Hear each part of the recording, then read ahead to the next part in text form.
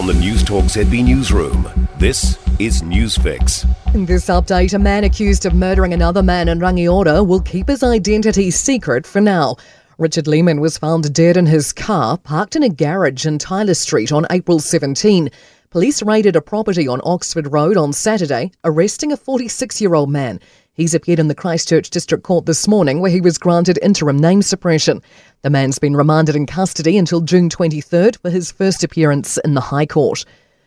Jacinda Ardern is now Dame Jacinda. She's being made a Dame Grand Companion of the New Zealand Order of Merit in today's King's Birthday Honours, 4 months after her shock resignation. With such a privileged role comes responsibility. The responsibility to know when you are the right person to lead and also when you are not. Dame Jacinda says she was in two minds about accepting the honour. Business leader Joe Brosnahan, paediatrician Tawila Percival and Helene Quilter will also become Dame Companions. And 3 men have been knighted today from the worlds of sport, law and Māori culture. They're former All Blacks and Black Ferns coach Sir Wayne Smith, Supreme Court Judge Sir Stephen Koch and Sir Selwyn Parata for his lifelong services to Māori. Tales of survival continue to emerge days after India's deadliest train crash in decades, which claimed hundreds of lives. When we opened the door, that's when I actually heard the wail of, humanity crying out in pain, crying out for water. Signal failure appears to be the most likely cause of the collision that killed at least 275 people, with hundreds more left injured.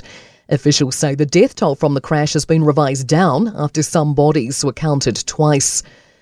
Wild weather's putting a dampener on the long weekend. Met Service has issued heavy rain and wind watches across much of the North Island and the lower south.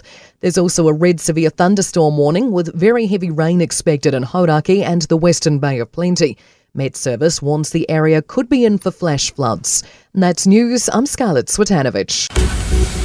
The sport in Penrith and New South Wales halfback Nathan Cleary will miss 6 weeks with a hamstring injury suffered in the NRL win over the Dragons.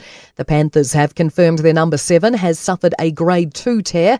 It will sideline him for both of the remaining 2 State of Origin matches, with Game 2 on June 21st and Game 3 on July 12th. Scott Dixon's finished the best of the New Zealand drivers in the IndyCar's Detroit Grand Prix. The race was claimed by series leader Alex Palou, who led home Will Power and Felix Rosenqvist.